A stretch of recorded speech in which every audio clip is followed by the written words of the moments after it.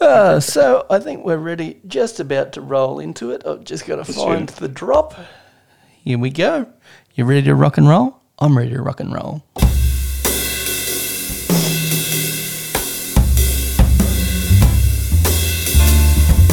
Sit back, relax, and enjoy the warm sounds of the Beer Engine podcast with Griff and Tony.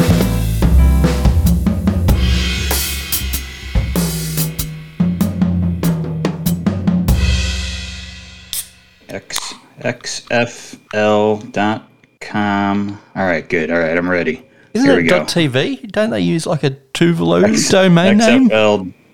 xfl.biz. Oh, hey, didn't see you guys there. Welcome to another episode of the Beer Engine podcast. Clearly out of practice after a week off. Did not have the XFL website preloaded. The bar is still going across the screen. The fucking shit's still spinning, trying to load this goddamn recap.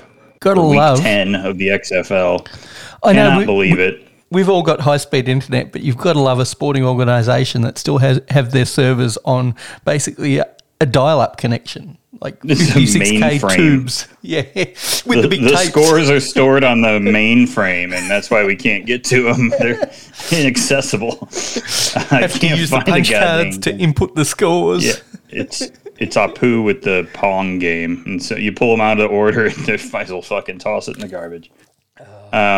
Tony, we took a week off, and we're in the midst of our spring break, but we thought we'd be nice and get something out there for the fans. We know they've been itching for some of our delightful content. Well, they've been itching for me. Let's be honest. That's what people are here for. That is honestly true. They're not here for the political talk, and yeah, our beer talk is scintillating. And your dulcet tones, yes, you are deep. You are the deepest in this and Iowa universe. But let's be honest, it's the sweet Aussie accent that people come for. It is true. I actually have realized this I knew this already, but I've learned this even more so from having listened to TAI over the last month or so. For as much shit as you got for the decade of TAI that you were involved in, people do seem to come back just for Tony content. And it is funny because I remember when you became the host of the Friday show, it felt like there was backlash to this concept, which was very funny to think about now.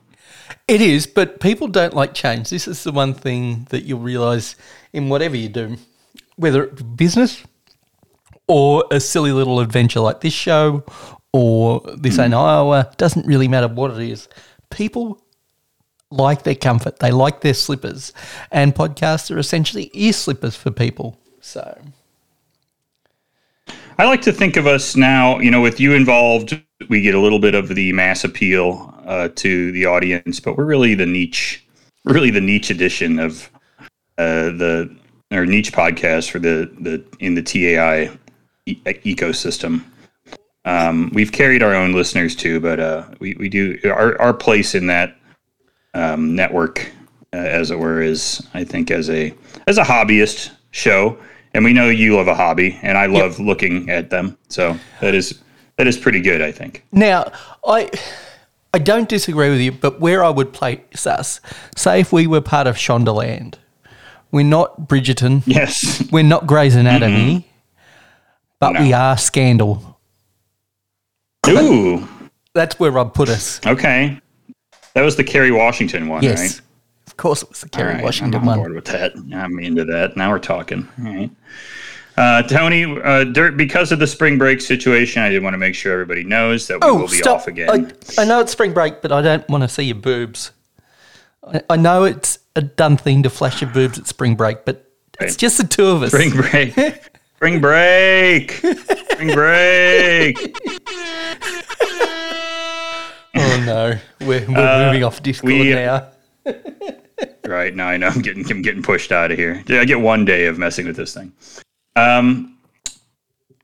So I am off to New York City and Copenhagen next week. Next week today, I will be in Copenhagen, traipsing around town, drinking whatever.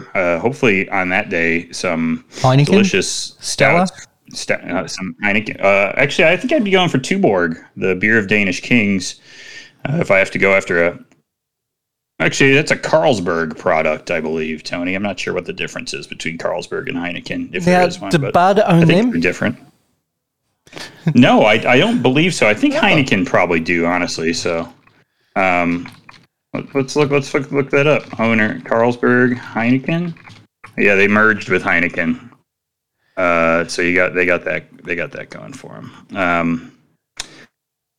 So yeah, get some Danish beer in me. But actually, it'll probably be American beer. I'll probably be drinking Forager stouts today because Forager's doing a massive takeover out there, and we know I love Forager, so I'm excited for that.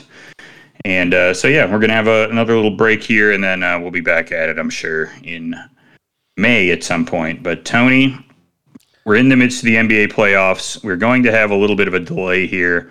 We've had some interesting movements here. I think it's proven out that at least I am a terrible predictor of how these things are going to go. I guess I didn't know that Giannis was going to get hurt, but we have the Knicks. We have the Knicks through. We got Giannis out, and Miami looking like they're headed to the next round. What do you make of all this stuff happening in the NBA playoffs? And you know that Nick Tork is hitting fast forward right now, so just go for it. We do. So this is going to be a 35-minute segment. It just shows the unpredictability of the NBA. I thought there were going to be clear-cut series, but it wasn't the results that I thought they would be. I really thought that Milwaukee would trounce through. Even with Giannis hurt, I thought they would have enough to deal with the Heat. Okay, they're not out yet. The Hawks-Celtics is another series that is closer than I expected. Yeah. About the only one that's going to script other than the Denver series is the Warriors-Kings. I expected that one to be tight. Everything else has either been further apart than like Knicks going through against Cleveland. Didn't see that happening. No, not this fast, at least. I didn't expect the Grizzlies to hang with the Lakers. Now, I know the Lakers were a lower seed, but with all the things swirling around the Grizzlies at the moment, I just didn't see them hanging in. It's just been unpredictable. Really, that's what it comes down to. It's been something else. I mean, I'm not thrilled that the Lakers are. I mean, the Lakers are whatever. Looks like they're going to get through. They gave it up today for sure, but I like how you say I'm not this, super pumped about that. But a 3-2 series lead is not like a 3-1 series lead. And no, exactly. Yeah. I know they've fought back and it was 3-1, but once you get to 3-2, you can get on a roll. We've seen that. It's even more prevalent in recent years. If you get to that 3-2 game, anything can happen. I always think back to Warriors.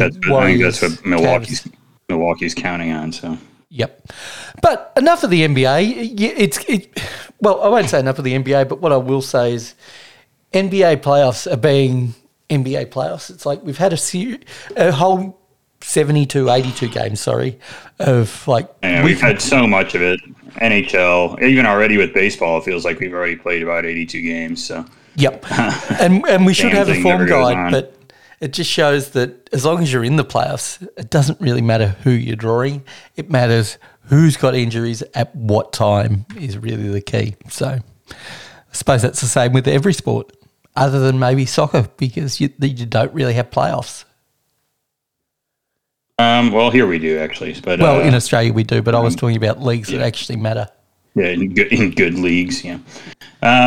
Tony, we got the Week 10 XFL recap. The playoffs are starting there. Are Vegas in the playoffs?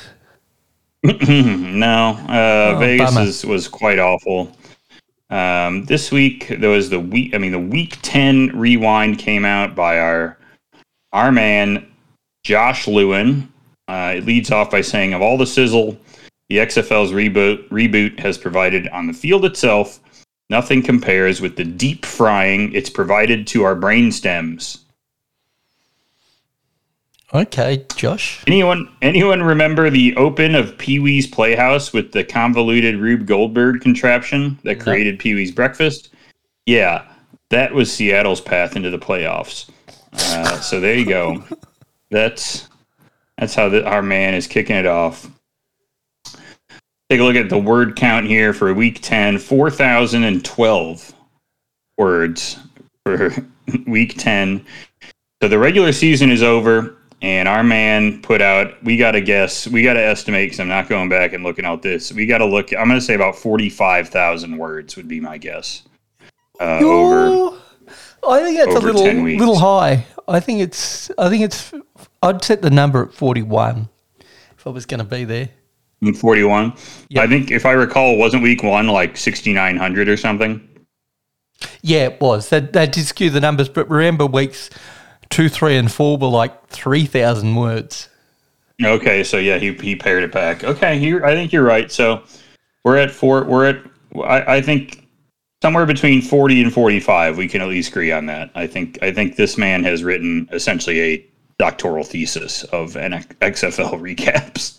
Okay, now I looked up our good buddy Josh Lewin. Did you realise he had a Wikipedia page? Don't look it up. No. Though. Don't look it up because okay. I've got another question to ask you. He had a radio show with a partner, and I want you to see if you can come up with a name. Classic sports team kind of name for a radio show. The Josh and Blank Show. What do you think the other guy's name was? Or like... Oh, man. Of course Jimbo. Josh and Jimbo. Josh and... is it an animal? Like Josh and the Wildcat or something like that? No, it's not an animal, but it's a fictional creature that's not an animal. No, not an animal. Like the vampire? You're close. You're close. It's more seasonal the than werewolf, that. the Dracula. More seasonal. Seasonal. The Yeti? Oh, you're pretty close. But more a human hybrid. Bigfoot? More a human hybrid than even a Bigfoot. Oh man. Oh. Come on, these are great. I'm so close, apparently. More human hybrid than Bigfoot. Damn. There's a famous movie about these hybrids. Starring Will Ferrell. Shit. Will Ferrell? Yes. Oh, why can't I think of this? This is so bad. It's not werewolves, is it? No, what's his most famous movie? Anchorman? Outside of Anchorman. Oh, okay. Well, I'm screwed now. No, I don't know. Zoe Deschanel? Is it Josh? No, I think this one I missed. Elf. Elf. Josh and the Elf? Josh and Elf Show. Oh, God. I never would have gotten that. I was thinking more like hair. I was stuck on Bigfoot. Josh and the Australopithecus. I think that was real. So, yeah. So he's got 4,000 words. Josh, where was this show based? Where did he do this show from? 105.3 The Fan. New York City. New York City, I think. 105.3 The Dallas. Fan. Oh, there you go. Yeah, Dallas. It's Dallas. Okay. It's a big city for the dude who's writing 4,000 words about the XFL. So hey, he's had a career. Being on the radio. He's had a career. He's done college football, college basketball, National Football League. I wonder what he did to get himself relegated to XFL. He must have been caught masturbating on a Zoom call or something. I was going to say he jerked off in front of Tig Notaro or something like that. One of those. Our brains went to the same place. I would say, sorry, Josh, but I think we're absolutely right. So you're sticking with your story. Absolutely. 100% that happened. Okay, well, let's double check the scores. I'm actually curious who's in the playoffs. I did see that St. Louis isn't, despite being 7-3, so that's kind of tough for St. Louis. How deep are the playoffs? 4 teams? I think they can only do a handful here. So the scores for Week 10, the Battlehawks won 53-28. Holy smokes! Finally, some scoring in this fucking league. Defenders beat the Brahmas. So it's DC over San Antonio, 29-28. Roughnecks over the Renegades, 25-9. And the Sea Dragons, Seattle over Vegas, 28-9. Vegas ends up 2-8. Not the worst team in the league, but close. As the Guardians were 1-9, so quite poor. Next week is the semifinals, and it is the Renegades and the Roughnecks and the Sea Dragons and the Defenders. Quite unlucky for St. Louis at we have one season of the XFL under our belts, and already a 4-6 team has gotten into the playoffs, where they only have 4 teams in the playoffs. You got to admire how silly that sounds. It's pretty funny. It always feels like an anomaly when like Seattle gets in at 7-9, but yeah, that's pretty good. I always find it strange it's more American sports that do this, where you can have a losing record and quite often you get into the playoffs because there's only 8 teams in the AFL and that make the playoffs. Sorry. You really need a winning record because there are 18 teams. So it's above the top 50% that actually make the playoffs. It's actually quite a high bar. Sure. So, yeah, it's always weird to me that a team with a losing record can actually be in the playoff run. I mean, I think the basketball and the hockey playoffs have been great. I mean, the hockey playoffs have been amazing this year. There have been a ton of overtimes. Every series pretty competitive. But it is crazy to think, just looking at how hard it is to win a 7-game series in the NHL, especially. Basketball ain't easy anymore either, because there's a lot more parity than there was when, say, the Bulls were tearing down the league. And we played all those games, and you still have to do all this work to, like, get to beat fucking 8-seed Miami. Yep. You know, it fucking sucks, you know? Hell, I'm watching Vegas. Vegas is the top seed in the hockey, and they're all they can handle with Winnipeg. I mean, just the grind of this thing is crazy. But I tend to agree with that structure, Tony. That you played this whole season. There has to be a reason we did that. we felt like we wasted our time, or we just did it for gambling, you know. But now, I guess it's fine, but the Aussie rules playoff system's a little bit different because it's 1v4 in the first week of the playoffs. It's 5v8, 6v7, instant lose you're out, but it's 1v4, 2v3, and the winner of those games get a week off. The losers play the winners from the lower matchups, so you do get a second chance in the Aussie rules playoff, but only in that first week, and then you've got to win throughout. So I think that's reasonable. Yeah, I mean, you have to give. We can't all be the Premier League and just bust out 38 weeks, and because you got to. I think for some of these leagues, it's like we got to get that advertising rev, baby. We need that. Yep. We need that sweet dollar because we get a couple extra playoff games. Everybody loved the play-in series with the NBA. You know, people are watching that. As silly as it was, you get some extra dough out of it. Yeah. Tony, did you want to take a guess at who's on top of the AFL ladder?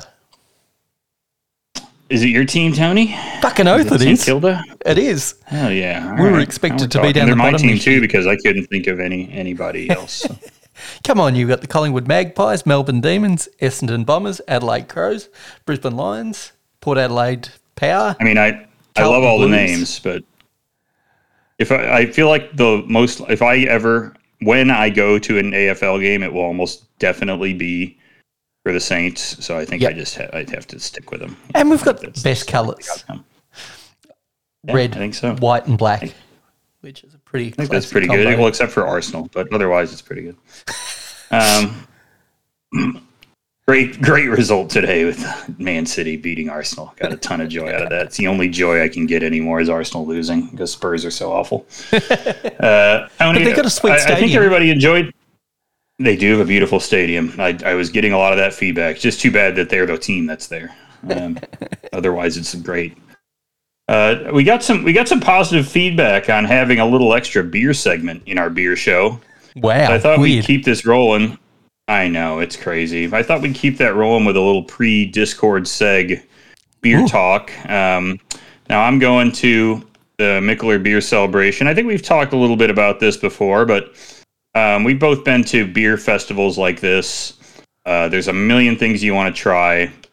And I wanted to start thinking about maybe there's some alterations to our prior methodologies here that we've talked about. I know we've thrown some stuff out there about, not going too fast, being selective, but so you say go fast, go hard, get everything.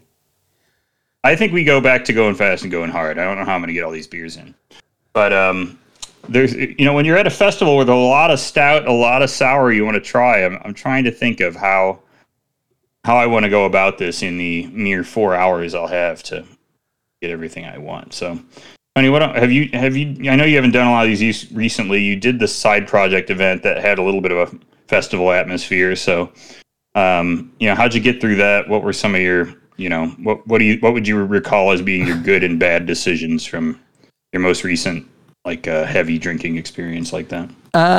There are no bad decisions out of the side project thing, because you were there with just one great brewer. You couldn't fuck it up. Right. Everything was rated 4 and above on Untapped. There was nothing under 4.12, I think, if I remember correctly. So it's not really a fair comparison to what you've got going on. We hit up the big beers, and by big I don't mean just big alcohol, the rare, super rare stuff that they had in the bottles. And that's what I would say.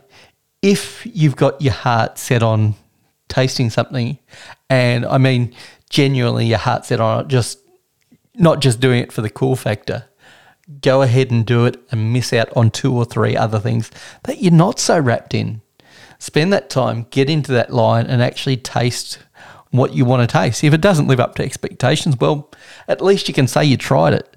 I would rather do that than just try and hit the stuff that is available. Now, it really depends on the quality of the beer festival as well. It's not just a matter of this goes for all beer festivals, but if you've got stuff that you know is going to be up and down, try and hit all the up notes you can.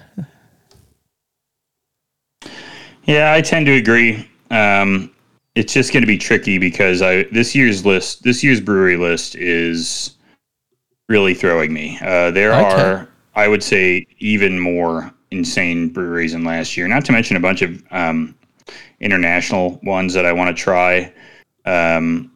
Beerficio is in the list this year. Bottle Logic is there this year. Creature Comforts, Halfway Crooks, Binback, Forager, Ruse, Funk Factory, Fremont, Microphone, Phase 3, Moxa, Narrow Gauge. It's just a crazy setup. And Omnipoyo, I'm going to be drinking that shit. Outer Range.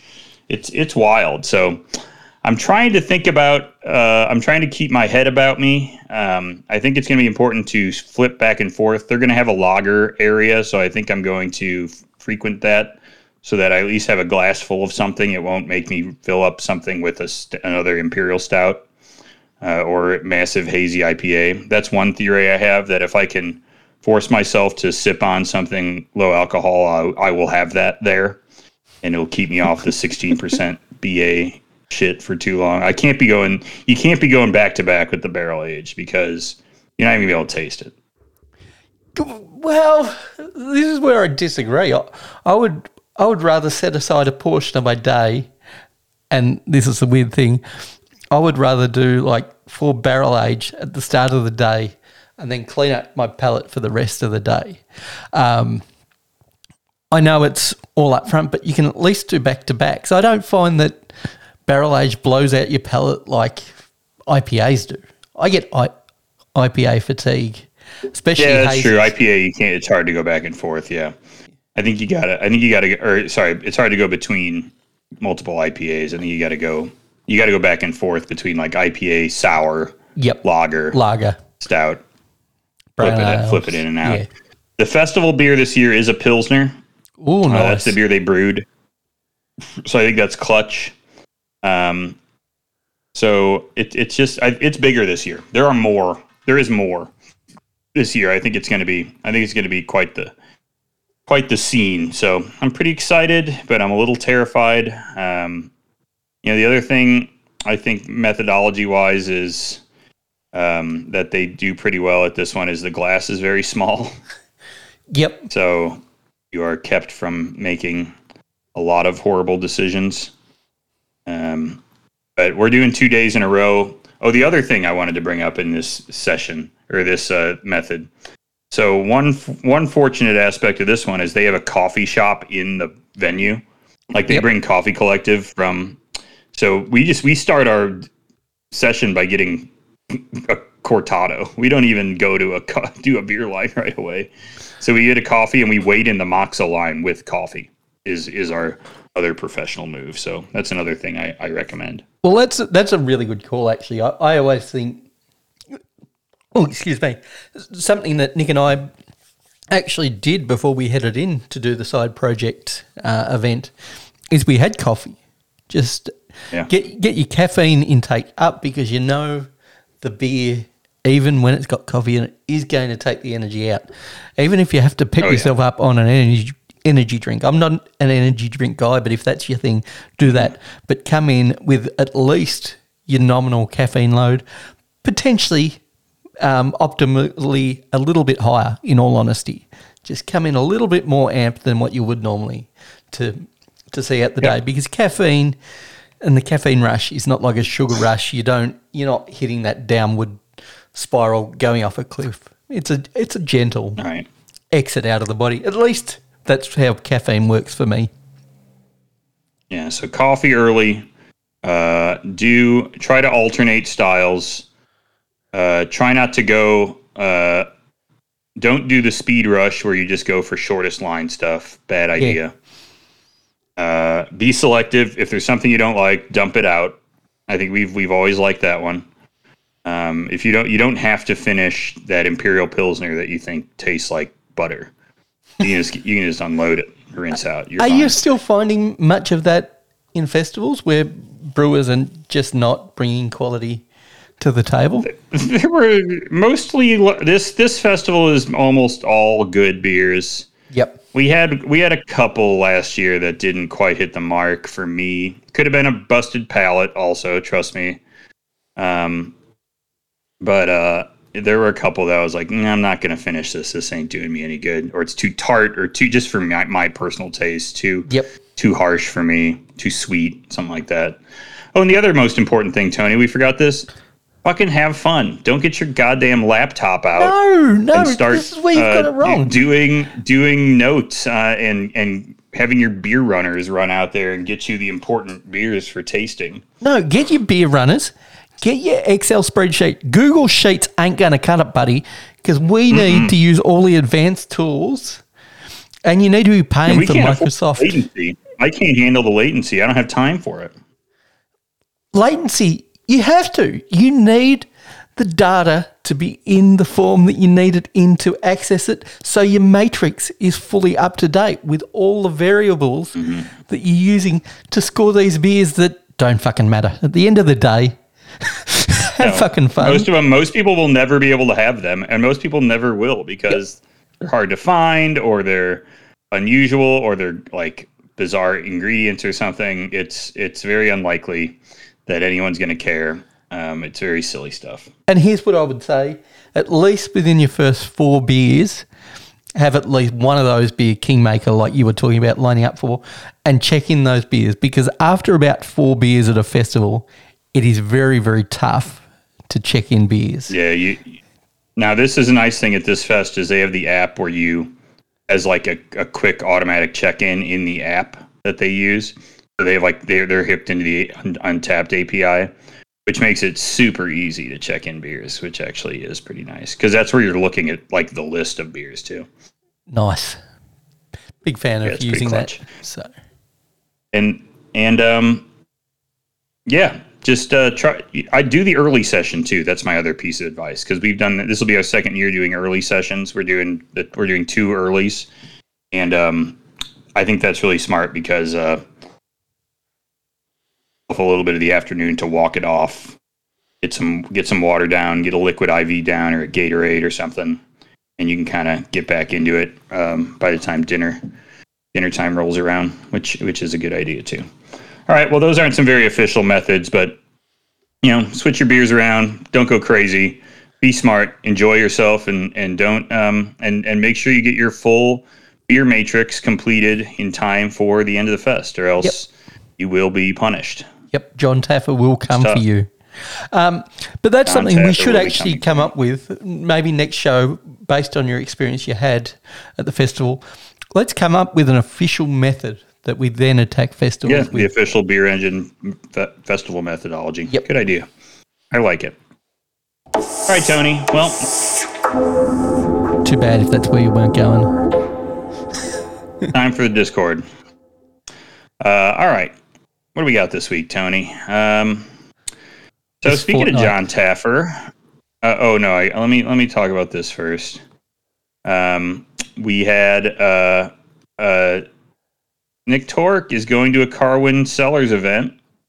So these look fun. We got some Carwin Cellars events coming up. I get excited about looking at these because these look fun to me. There is a pint of origin events. So these are for Alpha Hop Society and Mountain Culture. Yeah, Nick can't make it. Okay, so they have they have so many good ones, dude. There is a KCBC. That's a good brewery from Brooklyn.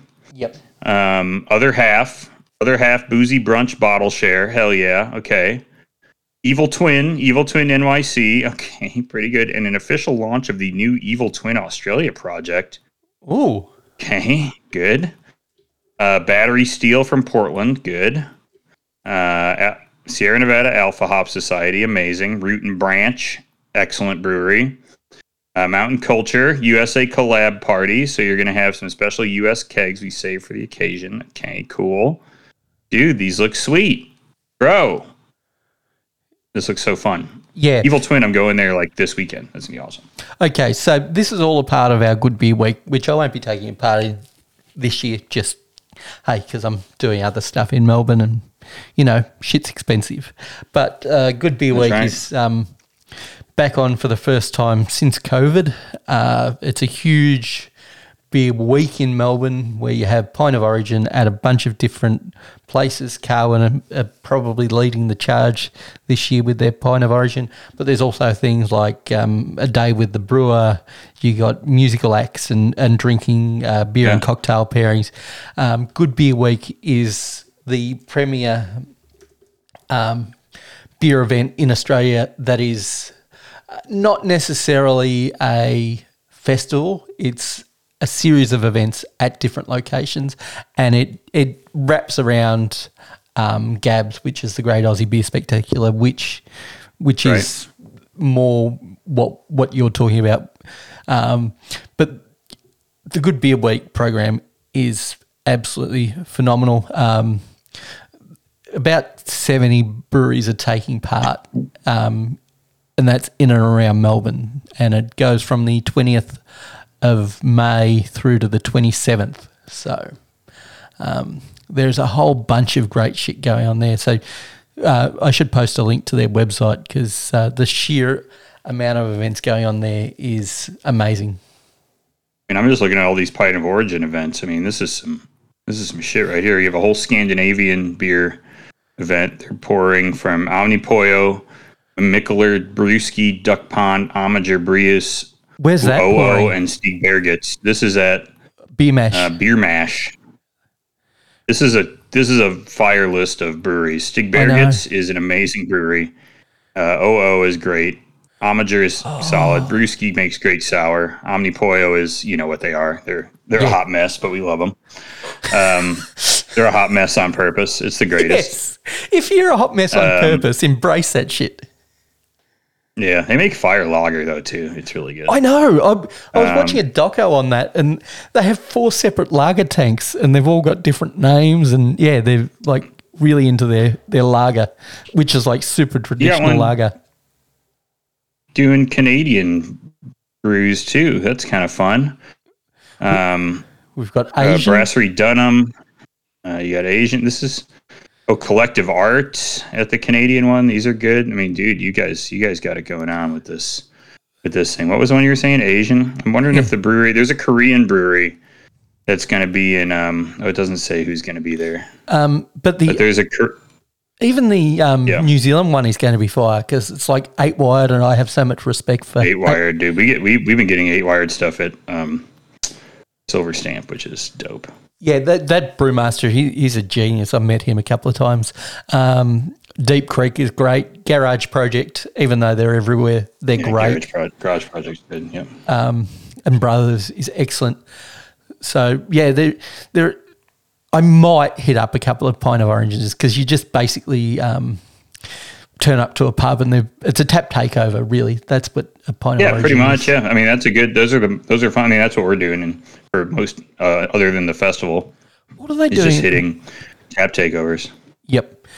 The Windsor, they're not actually telling you what I think it's a Gypsy Brewing one. So it's a no origin. So that's fun. Yeah.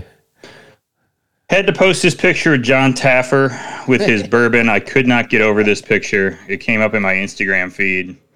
He is now selling Taffer's brown butter. Browned butter, is that what it is? Yeah, brown butter bourbon. Which sounds just terrible to me. I don't know. I mean, I love brown butter. Like, I love, you make a little of them, like, butternut squash ravioli with the brown butter and the sage in there. Tony, you ever have that? Oh, yeah. I like that. Like a brown butter sauce with the sage in there. Yeah, it's so good. But this, I bet. I love it with gnocchi. And his face looks like goddamn catcher's mitt. I don't know what you're doing with that thing. It's very Trumpy in this photo. And I know Taffer buys into that. You got Trump steaks vibe about it, yeah. Yep. So, not good. Max wants to smash him right in the choppers. I agree. Let's take him out, Max. Nick Torque has been making some progress towards the home stretch on his brewery tour. Although I did want to point out that I did get there is a drop of Alchemist in California this week. It was the day before I purchased this beer. So I had been to this Bottle Craft like Monday, then I went on Wednesday, and they had Focal and Hetty cans that were dated like 4/12 or something like that. Like, all right, sweet, week old. This is fire. Okay. So they got an Alchemist drop all the way across the San Diego and LA, Southern California. So I had a nice, fresh tasting Focal while I waited out my flight. Sounds like a banger. Craft in Little Italy. It was excellent. That was a definite banger. So Nick has been hitting up, where are we at? Hicks Brewery at the Hickenbotham Estate Winery in Dramana. Yep, you got all those right. A brown ale. Looks nice. Everybody, get Kelly in here. She would love a brown ale. Oh, here he is. It's Griff's drunk uncle. We love Griff's drunk uncle. He is drinking a hazy Sculpin. A good hazy, I'm sure. I am not fucking fire. I have not gotten into the other Sculpins. I am a kind of straight down the middle Sculpin type. I've been drinking Sculpin Original. Yep. And it's a great beer. It's hard to argue with that. So it is funny that I posted this Bottle Craft picture. The original Ballast Point is across the street from that Bottle Craft, which is funny. Nick, 142 out of 149. This is the Woman on Mars Red IPA at Good Land Brewing in Traralgon. Close, Traralgon. Okay. You've had beer from this one before. Yeah, because they're 45 minutes away from me. That's where I catch the train to go to Melbourne. Good Land's an up-and-coming brewery. They're like core range is fine, but their special releases are good. They do some good quality German beers around Oktoberfest. Their barrel-aged beer is fire. But it's like in an industrial park behind a McDonald's in Terrelgan, the way I think every good brewery should be, actually. So, yeah, I like good land stuff. Perfect. Yeah, I thought I had heard you bring them up before. And then I definitely heard you bring this one up before, Sailor's Grave. These beers you've said nothing but good things about, mostly. So this place looks very nice to hang out at. It's like a little hazy IPA coming out of this joint here. Yep. Their hazies have been on point lately, but it's their weird beers that are to the point. Because I had a carrot cake beer and another beer that I won't mention at this point that have been absolutely fire out of their pastry, non-pastry, non-stout pastry series, I should say. So they're not stout-based pastry beers. Not always sours either. Delicious. All right. Then he accidentally hit a duplicate. This is Red Bluff Brewing in Lakes Entrance. Had a nice Pilsner, but he had already checked this one in. So 143 still. 144 was a schooner of New England IPA at 5 Aces in Nearham South. Yep. Looks fine. And now he's in the home stretch. So what's the plan now? He's got to go into Melbourne CBD and hit up Alchemy Brewing. He's got to go on a family weekend to Geelong and hit up Cockies. That's an excellent name. Twang Brewing in North Melbourne will be simple enough for a weekend. Two Doors Brewing in Ashburton is only a half hour from home. The grand finale will be a camping weekend. He'll get to go to Tony's own Mafco and have some of those Tony beers. So, well, how much better could it get than that?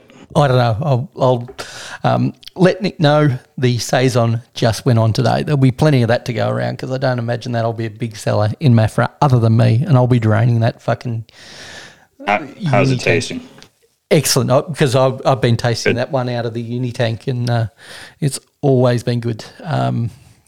It's excellent. A little cloudy and a little hazy because of the brewer and his recipe, but that Bell Saison yeast shines through. So,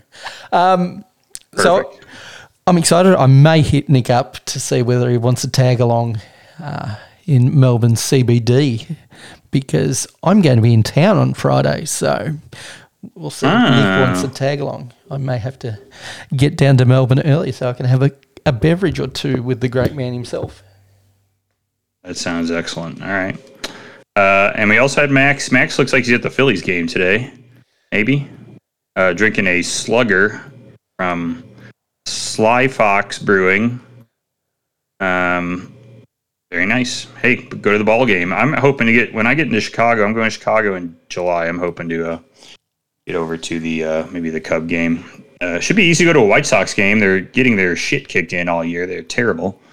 So maybe I'll just do that, pay about $5 and drink about 10 Pipeworks Ninja Unicorns and stumble my ass out and get beaten up. That sounds pretty good.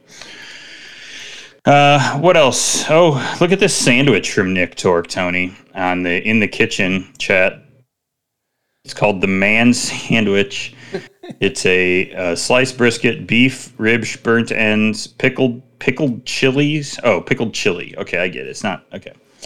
Cheese and mustard with a brown ale at Tar Barrel in Mornington. This thing's a monster. I don't know what's going on. It's almost hard for me to tell what's happening in it, but like you put all those ingredients in and you think it's going to look like ass, and it's going to be like a cartoon sandwich. But this looks like it's on good quality bread. These look like the bread looks good. Ingredients. Sounds like fire. Looks like our friend Corey was at the XFL game. Wow. This weekend, and he was checking out the mascot game that they must have had going on during the game.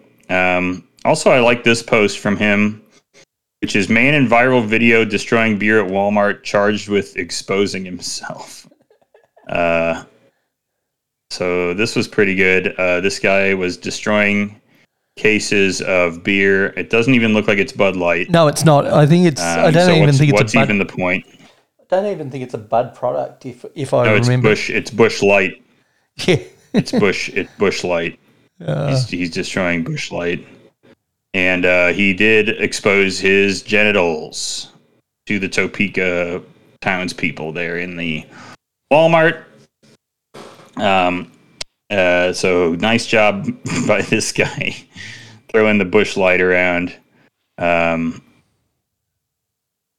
Not bad. All right. So I'm surprised he didn't get his ass kicked or something, but grammar Nazi or grammar purist agrees with me that should have been the case.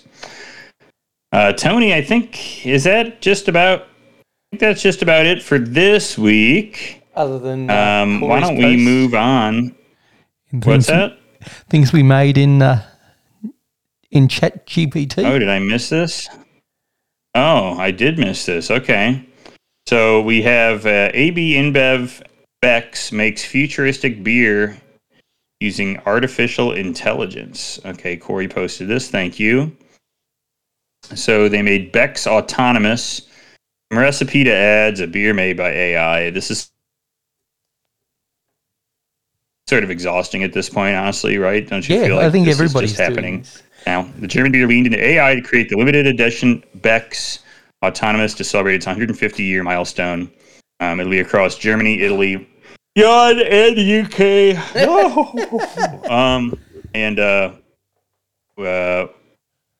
I don't know. I think is it just a lager? I don't know. It doesn't really say anything about what the beer is it? Nope. It's just No. It's the same thing that everybody does with ChatGPT. It's just fill in the next line. Yep. Hey, get excited because we got some more of that coming up later in the show, Tony. So hope you're ready for that. Absolutely. All right, good enough. Tony, let's go do Lager of the Week. Okay, let's go and do that.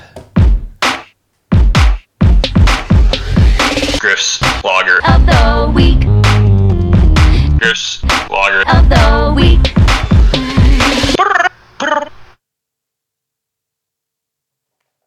I think this week my Lager of the Week is not going to be very exciting.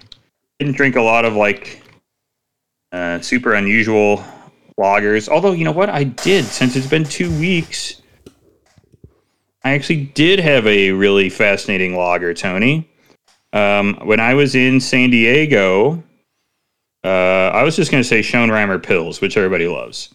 Yep. But I had a lager from Everywhere Brewing, which is from Orange, not Orange County, Orange, the city, California. Oh, not New South Wales? It is a little bit like that, yeah. No, because we've got an Orange in New South Wales as well. Oh, okay. It was what was the damn thing called? Oh, it was called, oh no. Come on. Well, it was a Pilsner from Everywhere Brewing. So if you see any lager from Everywhere Brewing, I just got to tell you got to go for it because it's extremely delicious. It was very fresh and hoppy, sort of a West Coast style Pils. I don't know why it's doing this, but it's fine. Maybe it was Deep Breaths, the Czech Bohemian lager. I don't know. They have that hipster, sort of Gen Z, disaffected look about their stuff. Everything is written in all lowercase. Yep. But their beers are really good. So I actually really enjoyed pretty much everything I had from them. I had a double IPA too, West Coast style double IPA that I thought was really tasty. And I had a Kolsch and a West Coast style Pils. So Everywhere Brewing, keep an eye on them. I think they're really interesting. So, Tony, what about you? Okay, you're going to say I'm predictable, but hear me out with the reason why. Mafco lager, not an outstanding lager, but why do you think it would be my best lager this week? Well, I mean, they made it so close to your house, and that's one reason that it's great, and you were able to have it so easily. That's fine, but I can have that any other week. Turns out that they had mislabeled a keg, that it had cider in it, but it actually had the lager in it, and it had been hooked up to the cider tap, and I helped them solve that problem. So when they disconnected it, they still had a line full of lager, so I got to drink that line full of lager, and they got fairly long lines for free. So that's always delightful. Free beer is the best. That does kick ass. I do love a free beer, so I'll give you that, Tony. That's a win. All right, let's do some beers of the week then.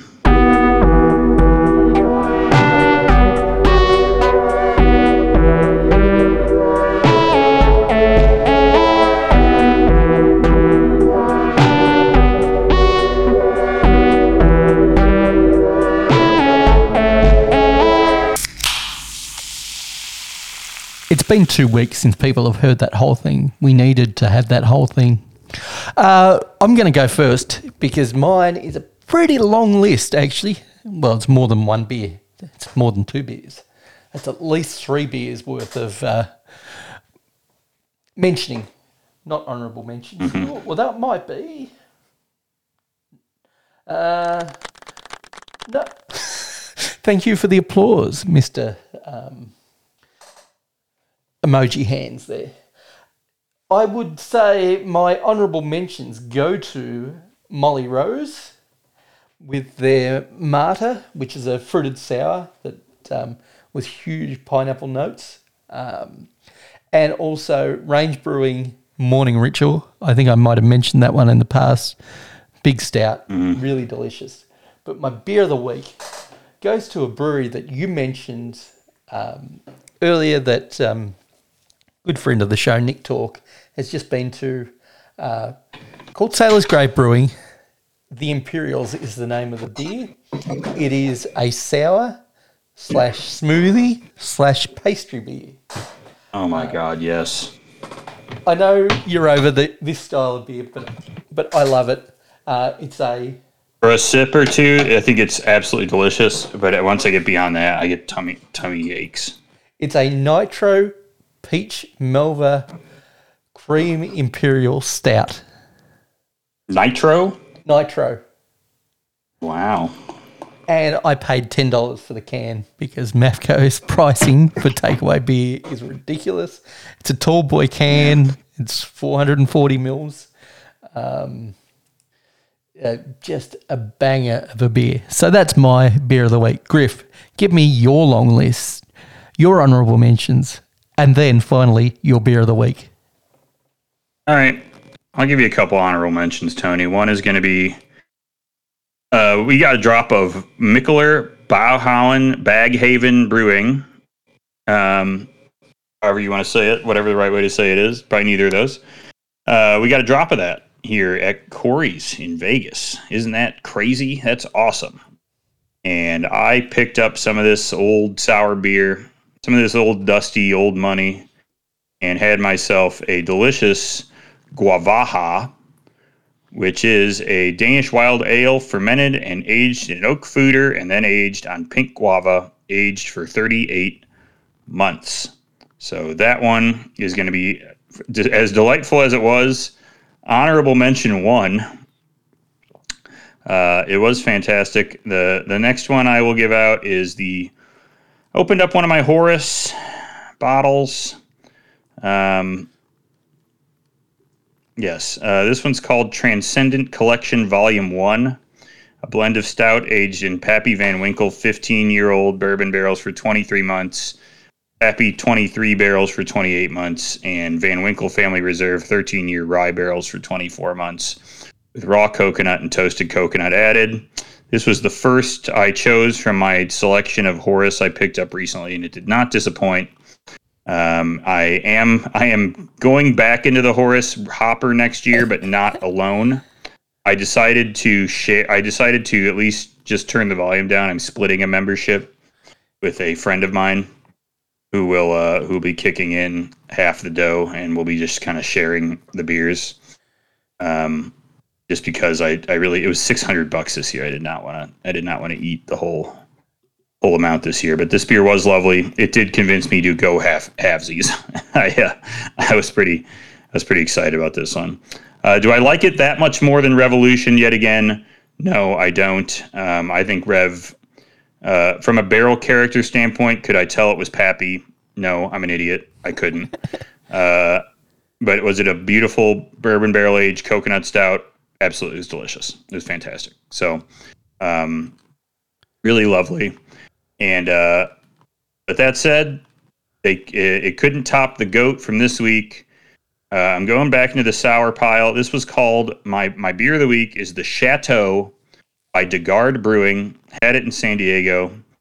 DeGard from Tillamook, Washington. This is a 4-year blend of spontaneously fermented and aged barrels with an average total age of approximately 29 months in oak. After tasting, blending, transferring, and bottling, the beer is further conditioned in bottles for 5 more months. This is a notable Brett funk on this. No fruit, just straight up Horse blanket sour lambic style beer. Nice. Ton of wood. So yummy. Only 5.5%. Absolutely a delightful sour, among the best I've had in a long time. Really, really, really good. So excellent work there. All those beers were great. Nice couple weeks here of doing fun stuff. Had a lot of traveling lately, so I'll take it. And sounds like I'll be drinking some other beers this week coming up for sure. Try not to get fat and die. So that's Fingers crossed. let's get there.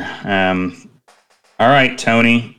Hearing nothing else on our beers and lagers of the week, let's jump over to a depressing edition of Hyper Beer Nerd Dork Shit News. Hyper Beer Nerd Dork Shit News. All right. We're not doing politics talk. We're just telling you the news. All right. This is from Fox Business. I had to get their angle on it because it's funny. This is the article's called Ultra-Right, sorry, in quotations, that's the name of the beer. Ultra-Right Conservative Beer, which is just a funny way to describe a beer. Because this is a fucking beer. Expected to hit 1 million in sales since Bud Light boycotts. Quote, it's a movement. This is more than a beer company. It's a movement, you say. Can you imagine Oh, three yeah. people walking in, singing a bar, Alice's restaurant, and walking out? They may think it's an organization. And can you imagine 50 people a day? I said 50 people a day walking in, singing a bar, Alice's restaurant, and walking out. And friends, they may think it's a movement. And that's what it is. Oh, yeah. The Alice's Restaurant Anti-Massacre movement, and all you gotta do to join is to sing it the next time it comes around on the guitar. I just, when it said it was a movement, it just reminds me of that hippie bullshit of the 60s that was just as ineffective. Probably a lot of the same people involved, really, when you think about it. Because a lot of those hippies now watch Fox News.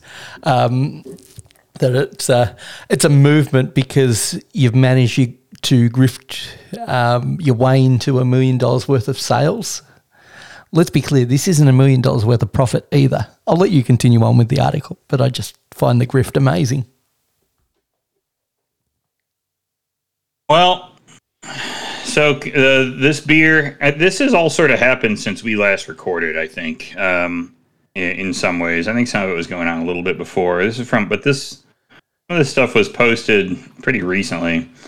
But so the beer is called Conservative Dad's Ultra Right Beer, launched after Americans began boycotting Bud Light for its controversial partnership with transgender influencer Dylan Mulvaney. It's expected to surpass $1 million in sales since mid-April. It's been in business only 12 days. This is a grift, if I've ever heard one. This guy's about to run off with this cash. I don't know why he would ever contract this beer again. I don't think this. I think he's got. He might be just a fucking moron. I mean, he is just a fucking moron. But if he had 6 brain cells in his head, he would try to get it to 5 million, parachute out of there because he doesn't own any brewery, any materials, any overhead, and he would never do this again because it's only going to last so long. Well, but anyways, he said this is more than a beer company. It's a movement of people who are speaking up and saying, no, we're done. This is our line in the sand. CEO Seth Weathers. Oh, yeah. It's a huge line in the sand, paying $19.99 a 6-pack for swill made of a brewery that is purely only a contract brewer. Because if you remember last time, he said it was going to be brewed in northern Illinois, sorry, not Michigan, northern Illinois. And the brewery in Georgia. The brewery that he had contracted didn't realise what beer they were actually making and backed out. I can't remember what brewery it was, but they did back out of the deal once they realised what beer that they were going to be brewing. So he's got another contract brewer in the south to actually brew it. $19.99 a six-pack. This is a one-time deal. Make your millions of dollars, you grifter. Hey, make the beer because that's going to be easier than trying to swindle people, but just do it the once, I reckon. It's going to be one of the few right-wing grifts that you can get away pretty much scot-free if you do it right. Oh, there was they were going to brew at Church Street Brewing in Itasca, which was a brewery I visited. That makes fine lager, is fairly nondescript. They had brewed, I believe they contract brewed for the Guncraft brewery. If you recall Guncraft from our early days of our podcast. I know we've done a show long enough that we can't remember anything anymore. But I believe I brought up Guncraft at some point as being just a goofy thing. I think Church Street contract brewed them, but I believe they were not looking to get involved with this one. I think this one was a little too dicey, a little too silly. So the can is pretty stupid. It says 100% woke-free American beer. But is it 100% woke-free? Because it is cans. Cans are recyclable. If he really wanted to be non-woke-free, wouldn't he put the in plastic bottles? Really? Like, put it in. Just put it up your ass. I don't know. Anyways, some of the quotes in here are just funny. Weathers encouraged Republicans to hold the line and never buy another Anheuser-Busch product again. Yeah, that's going to happen. They think conservatives are stupid. This behavior from big corporate, capitalized, will never end until conservatives hold the line. We never followed through, but this is our chance. Never buy another Anheuser-Busch product again, ever, period.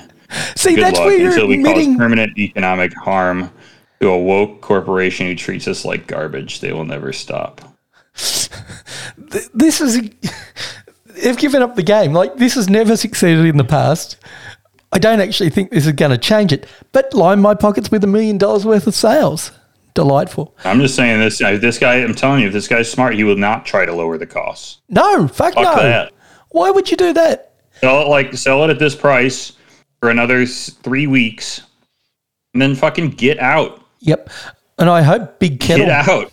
I hope Big Kettle Contract Brewing are charging a healthy fee because their reviews are getting hammered at the moment because they're the company that are actually going to contract it. So, I hope they're charging an arm and a leg as well. Yeah.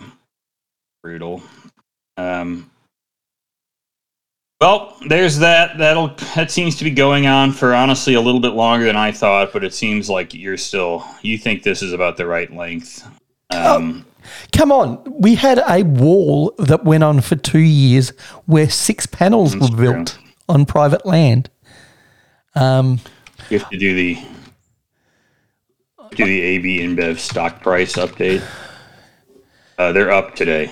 It's up 1% today, if you're wondering. And actually, they are up for the month of April, pretty much. So are you telling me that this whole controversy has actually done nothing to really move the stock price and is just part of a bigger marketing ploy, and AB InBev knew exactly what they were doing? Oh, I guess it's down 50 cents. Oh. So April 1st, it was April 3rd, it was at 66.57. Today it's at 66.20. So, but I would also point out that on March 17th, it was 59.91. So they're up a healthy almost 15% since April and 11% year to date. So I do not think you are doing anything. I mean, again, I will repeat this. Fuck Anheuser-Busch. I do not give a shit about Anheuser-Busch. It does not matter. Anheuser-Busch is a I wish they were a bug on the bottom of my shoe, but they aren't. They're a big giant bug that is stomping me. So I would love it if they went away for some reason. It's just that, like anything with this stuff, we seem to hyper focus on the worst possible reason to have to attack these shitty dog shit companies, and then you're stuck in between, being like, do I have to root for Nike or what? I don't know what to do anymore. No, this is what you do. It's pretty simple. You don't root for the company. Don't give a fuck what happens to the company. All you hope is the people that get involved in the protest get hurt in one way or another, whether it's via hip pocket, overpaying for beer, whether it's just having to give up one of their favourite products. That's what you're really rooting for. A $20 six-pack of shitty lager is amazing. Yep. A 4-pack of Straight Jacket costs $25. I mean, you could get way more fucked up on a 4-pack of Straight Jacket than you can on a 6-pack of conservative dad ale or lager or whatever the hell this shit is. So, think about how you spend your $20. That'd be my advice. No, fuck the consumer. Right. Well, if you want to waste your $20, waste your $20. Support this grifter. You go for it. Yeah, I'm telling you, if this guy is a true grifter, which I can only hope, he needs to think about his move here. All right. Miller High Life crushed by fist of champagne police. Customs authorities in Belgium forcibly recycled thousands of cans of America's go-to lowbrow beer of choice after they took issue with its slogan, the champagne of beers. Wow. This feels like a publicity stunt to me. But yes, in America, the slogan, the champagne of beers that decorates cans of Miller Lite, is rarely taken literally. But European regulators took it at face value last week, seizing and destroying thousands of cans that were deemed counterfeit champagne and thus illicit goods. Belgian authorities and the French Committee for the Protection of Champagne ordered that 2,352 cans of Miller High Life be emptied and crushed after they were intercepted when they entered the port of Antwerp to be exported to Germany. So these beers were not really going to France or Belgium. They were just entering a port to go to Germany. And they destroyed plenty of delicious fucking Miller High Life here for some reason. Yeah. Why is this? What did this accomplish again? Is this one of those things? This is one of those things that's like sanctity of the language or whatever, but I don't understand who could get beer and champagne. It's just about protecting the perceived value of the mark of origin. So champagne being one of those, Kalamata olive being a different one in Greece, I think. Buffalo mozzarella in Italy. So yes, they've got to protect their region, and I understand that. And we in Australia have an Australian sparkling that I think uses a champagne moniker where it shouldn't. And so they're protecting their trademark in their home territory. But you're right, it's not even the same product. It has the word "of" in it, which is a fairly important champagne of beers, not champagne beer. That "of" is fairly important. It's saying this protected thing, but it's not this protected thing. Destroy some fucking champagne when that existed, But this is just Miller High Life, and I like Miller High Life. We've made this clear over the years. I think Miller High Life is perfectly tasty. We've tasted Miller High Life together. Oh yeah, in the Vajasis. Was that really there? Yes, it was there. What was that? Was it the Sahara? Yes, it was the Sahara. Okay. Near the NASCAR. I forget cafe. which one. I forget which one was which. I remember you and I drinking a Hams together once in the. That's wrong, because you upgraded to Heineken. It cost you another 20 cents. Oh, that's right. I shouldn't even have done that either. No. That was a stupid young version of me. You're like, That's- I that was upgraded something. the 20 I don't know why cents that to the good happened. version of the beer. I'm like, you spent 20 cents to go to Heineken? Yeah, it's maybe not too smart. Anyways, so here, this is I like this quote at the end. This is Matt Simpson, who's the owner of the Beer Sommelier, a consultancy based in Atlanta. He said that beers like Miller High Life are as simple as beer can get. They're not bad beers. They're usually seen as the opposite of sophisticated. No matter how relatively simple and understanding the typical Miller High Life drinker is academically, I think that at the very least, they understand the difference between beer and wine. And it's hard to argue with that. So I don't know. I think I can put kind of up a an stray, argument. kind of a stray being caught by drinkers of Miller High Life there. Unfair, but didn't need that. I you know what?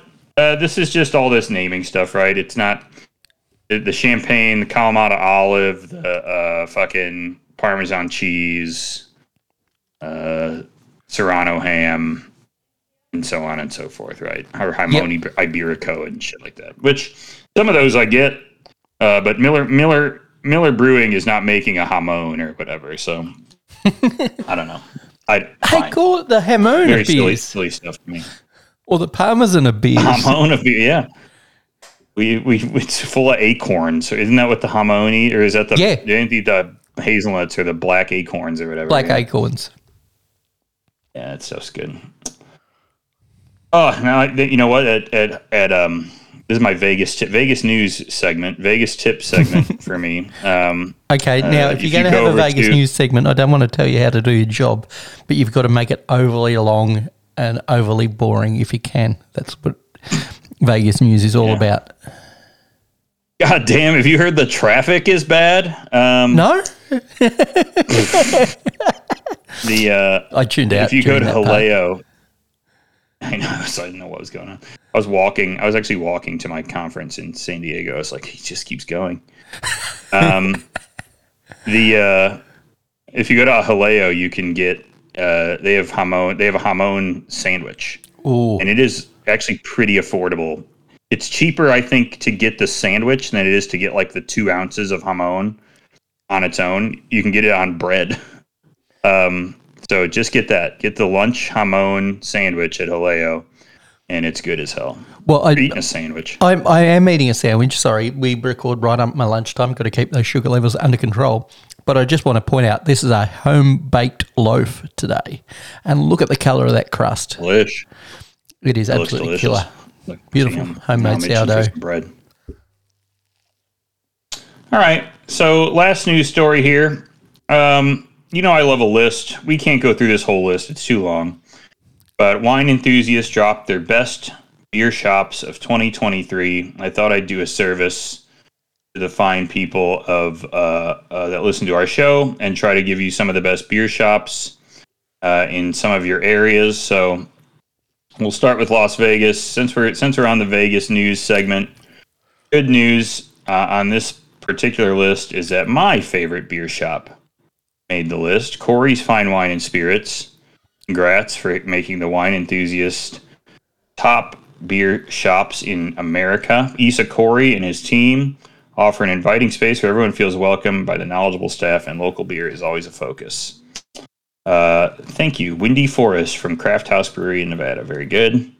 Now, what's the traffic like getting to Corey's these days from roughly your location or from the strip? That depends on when you leave, Tony. You know, you might run into a little bit of a backup there near between the 5:15 and the 2:15. You know, sometimes I think they must. You know, we could spend the next hour at least talking about what's going on, but I think we'll just move on. Oh, bummer. A couple other ones, Yeah, give us that I some wanted to call highlights. out that I've been to that I like. The Whale in Asheville is a very famous and excellent beer shop. Witchcraft in Austin is on here. I've been there a couple of times, actually. Beer Miscuous in Chicago and Beer on the Wall in Park Ridge are both lovely shops. I have not been to this one in Chicago called Konbini and Konpai, which I know nothing about, but it specializes in beer-adjacent beverages like sake and makgeolli, which I have been dying to try makgeolli. I really want to try it. The Korean fermented rice bev. So maybe I'll have to check this place out next time I'm in Chicago. There's a place I'm trying to go to this weekend called Beer Witch, which is a newish woman-owned bottle shop in Brooklyn. The bar has Lucre faucets and knows how to use them for proper traditional lager pours. Exciting. Bingo. You hit the nail on the head for me. Beer Cellar in Portland, excellent shop. Craft Beer Cellar in DC, also good. Let's see if there's any. This one has a funny name. Shangy's Beer Authority in Emmis and Macungie, Pennsylvania. Dude, Max Allotment's about to beat my ass for destroying that name. I can't wait till he tells me about Shangy's Beer Authority. I'm so excited. I'm trying to see if Beermongers in Portland. That's a great place. Beermongers in Portland, Oregon. Very good. Bottlecraft in Oceanside. I was there. Very good. Yep. Elizabeth Station in Bellingham, Washington. That's a great one. I've been there. And I think that is about it. Wyatt's Wet Goods in Longmont. Hit that one, and that's it. All right. So I've been to a handful of these. That's pretty good. So those are the ones I know are good. I would suspect these are all good. I will drop this link into our Discord right now, into the beer chat. Now, so that any of our Discord fans can listen, can read and take a look at that. how often are you hanging out at Corey's? Is that a once a week trip for you to stock up your fridge, or once a fortnight kind of a deal, or just when they've got special just releases? go to stock up my fridge. I go probably twice a week because I'll go on Thursdays for I'll go Thursdays just to hang out. I haven't stocked up in a little bit because I'm trying to get my fridge cleared out from different trips. But they've got about 20 taps, so you can drink there and have a couple. I just go there and hang out with friends. Yeah, we have a lot of friends who hang out there too. So that's why I'll go on Thursdays. Corey's. That's what you're going to be doing. Yeah, the Stamp and Corey's is pretty much the places to be. Yep. So you go to we usually go to Corey's on Thursday or Friday, and hang out. Thursday they have a pretty good food truck that does like a little bit of I don't want to say Mediterranean food vibe. So they have like kebabs and like little like rice couscous kebab bowl things, and it's really good. And then Friday they have the some of the best Neapolitan pizza you'll ever eat on a truck. So we try to pick one of those to hit. Yep. They're really good. Corey's is a once or twice a week visit at least. The problem is for that isn't you don't get messed up at Corey's. It's that you go to Corey's and then you're like your pals are like, hey, let's go to Wahoo's. And you're like, all right. Like you need a lot of encouragement to get to Wahoo's. Come on, dude. Yeah. Oh, okay. I gotta go eat some fish tacos and maybe do a bit of gambling. Okay. Now I'm into it. Okay. This is sounding good. Yeah, I don't need that much. All right, Tony. Let's do one more thing today. I have an Untrapped game. I know we've been playing a lot of Untrapped games, but I really had to kind of get this show together in short order. Just had a lot going on trying to pack. I'm trying to pack all my things for a 10 or 11-day trip into a carry-on bag and a backpack. So now, that's going great. Would you say that Untrapped is the champagne of beer engine games? I'm going to be careful not to say that specifically so that I do not have the most important game in our arsenal destroyed by the French champagne police. But I would say it is champagne adjacent. It's the French regional sparkling wine of games that you can play, I would say.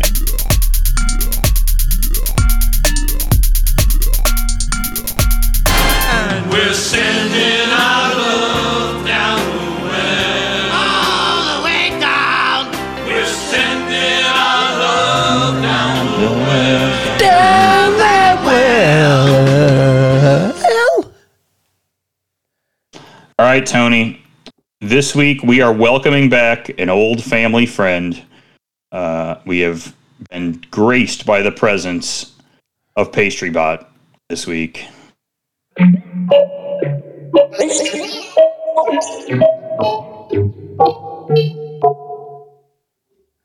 This week's game will be nearly impossible for Tony, but I do think it's going to be funny. There's no way he's going to get this. So I interacted with our friend PastryBot and asked him to, essentially I'm asking him to give me 3 different beers out of his brain, beers that he would like. And, well, gee golly, guess what else I asked him? I asked him to describe these beers, give them a name, give them a brewery, and give them a predicted untapped rating. And Tony, this is all fantasy. You will have to guess the theoretical untapped rating for these made up beers from PastryBot's delightful brain. So Tony, I mean, I think you're gonna have a great time with this. Okay. I know you did too well during the bracket. You've been hoping to get back to all your pornos, so I gave you something that'd be pretty much nearly impossible. So you're forcing to me do, so. to have some 70s and 80s bush into my life. Okay. I'm essentially doing a reverse Louis C.K. on you. I am forcing you to jerk off. So go the other way on it. So here we go. All right, PastryBot, I want you to give me a fruited barrel-aged imperial stout. All right, Tony, here we go. This is what PastryBot has spit out. This beer is called Fruitastic Voyage. It is a 13.5% barrel-aged imperial stout. It is by Funky Gnome Brewing. Here we go. Where are they based? Are they in Nome, Alaska? How PastryBot talks about beers. I think you'll enjoy it. He says, get ready to tantalize your taste buds with the Fruitastic Voyage, a sweet and fruity barrel-aged imperial stout that will transport you to a whole new world of flavor. This luscious brew is bursting with an eclectic blend of fruits that will have your palate dancing with joy. You'll taste hints of juicy strawberries, tart raspberries, succulent blueberries, and plump blackberries, but that's not all. There's also a touch of exotic dragon fruit, tangy passion fruit, and zesty blood orange that add a tropical twist to this already fruity brew. The barrel aging process has lent this beer a smooth and creamy texture, making it the perfect indulgence for any occasion. So go ahead and take a Fruitastic Voyage. Your taste buds will thank you for it. So what I can't give you, because I didn't bother asking PastryBot for these things, is how many fake people checked it in, because I didn't really think that would have an impact on it. So I think we just assume a normal amount of people will have checked this in. I would say this would be, based on my understanding of how they're estimating a standard amount of average amount. So I would say somewhere in the 1,000 to 4,000 range of people who drink these kinds of beers. Okay. Small breweries. Now, I've got to give a deduction off the bat. Dragon fruit. Perhaps the most trashiest of all fruits. Looks phenomenal. Just sugar, just sweet.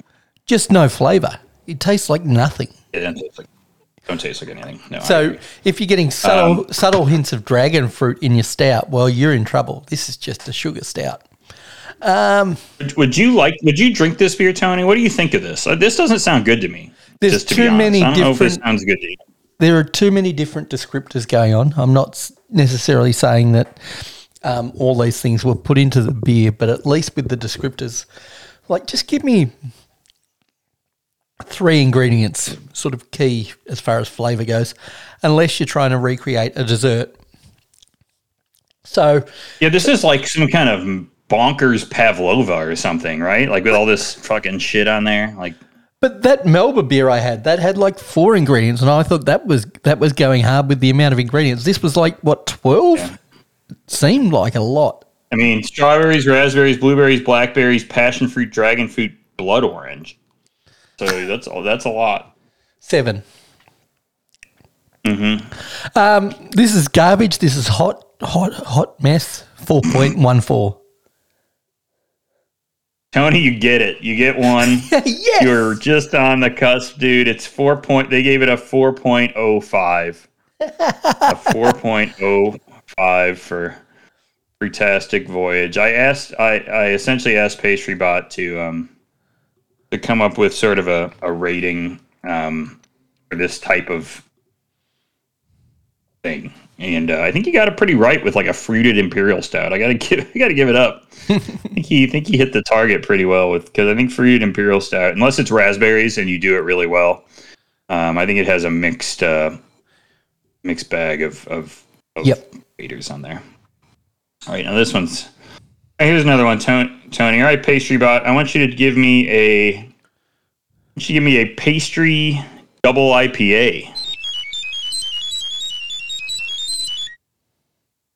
Oh no! All right, what we got here? All right, this one's called Sugar Rush. I think Pastry Bot might have an alcohol based on these beers so far. I think he's got an alcohol and a diabetes issue. Yep. These are going beyond the realm of Pastry Bot's usual. And I think he might have gotten a sugar addiction since he's been away or something. I mean, I know he always loved sugar, but I think he's gone full on like the bug from Men in Black or something. This is called Sugar Rush. It's from Whisk and Hop Brewery. So whisk like you're making a fucking batter. The Hop Brewery, 11%. Get ready to have your taste buds transported to the land of pastries. Oh, with the Sugar Rush, a double IPA brewed with a medley of your favorite baked goods. From the imaginative brewers at the Whisk and Hop Brewery, you can tell there's like a thing about these. Yes. Whisk and Hop Brewery. This beer he has a tone, Pastry Bot. You got to give it up. This beer is a bold and creative concoction that defies convention. Bursting with aromas of freshly baked croissants, cinnamon rolls, and blueberry muffins, this hoppy delight delivers a complex mix of flavors that will have you salivating for more. The balance of the malt sweetness and hop bitterness will take you on a journey of taste sensation that's unlike any other IPA. So grab a pint of Sugar Rush, and let your taste buds experience the ultimate pastry-inspired IPA. 11%, grab a pint of it. Thank you, Pastry Bot. I agree. Tony, what do you think of this? I mean, what do you think of it, but what do you think Pastry Bot gave his own beer as an Untapped rating? I don't think his heart was in this. This was like, okay. The man loves sugar. The bot loves sugar. You got to give it up to him. Oh, I agree. I think he knows his heart wasn't in this, and I think he knows this beer doesn't score great. I think this is a 3.87 because you can just tell that he didn't go deep into the pastries. He didn't talk about the French training that these guys had. You think he sort of half-assed this one? Yeah, I really do think he half-assed it. So I'm sorry, Pastry Bot, lift your game.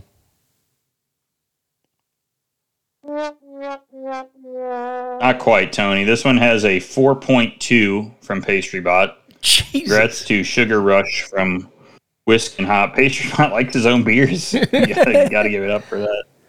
Guy's thirsty. The guy's got to hook up his robot insulin. He's dealing with some stuff right now.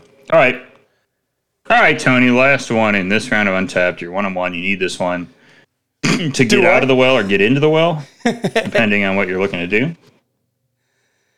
This one is called Candy Crush. Oh, come on. Sorry. Make me a beer called Candy Crush. There you go. All right, thank you. All right. Candy Crush by Sugar High Brewing. This is a barrel-aged barley wine. It's 13%. Introducing the I don't know why they start. He starts them all with introducing. Introducing the Candy Crush from the creative and adventurous Sugar High Brewery. It's a barrel-aged barley wine that's jam-packed with all your favorite candy bars from the corner store. With an ABV as high as a Sugar Rush. Don't know what that means. ABV high as a Sugar Rush. This beer boasts a complex mix of flavors that'll take your taste buds on a nostalgic trip down memory lane. You'll get notes of caramel and nougat from Snickers, a hint of peanut butter from Reese's, and even a touch of coconut from an Almond Joy. Aged in bourbon barrels for a decadent finish, the Candy Crush is the perfect way to satisfy your sweet tooth and your thirst for an exciting and unique beer experience. Now, I did then ask Pastry Bot to tell me what bourbon barrels this was aged in. And he told me this beer was aged in only the finest high-end bourbon barrels available. Pappy Van Winkle. Of course it was Pappy. Known for their exceptional quality and rich, complex flavors, Pappy Van Winkle bourbon barrels impart a distinct character to the beer that perfectly complements the mix of candy bar flavors. Of course, the you're not wasting is a decadent and indulgent brew that will leave you craving for more.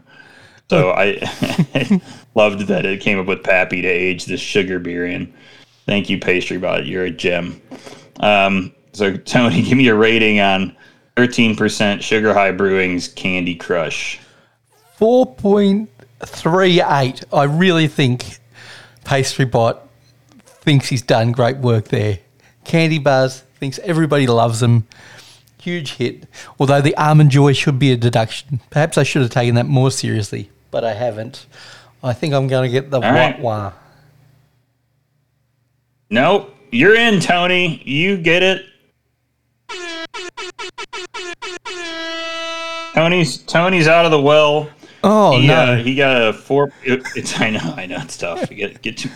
Put your hand off of that thing. I'm tubing. He's got a 4.3. You guessed 4.38. It's a 4.3 that Pastry Bot rated himself for his Candy Crush brewing. Yeah, he'll be trying to get his A1C to 4.3. Good fucking luck, dude. After eating all this sugar.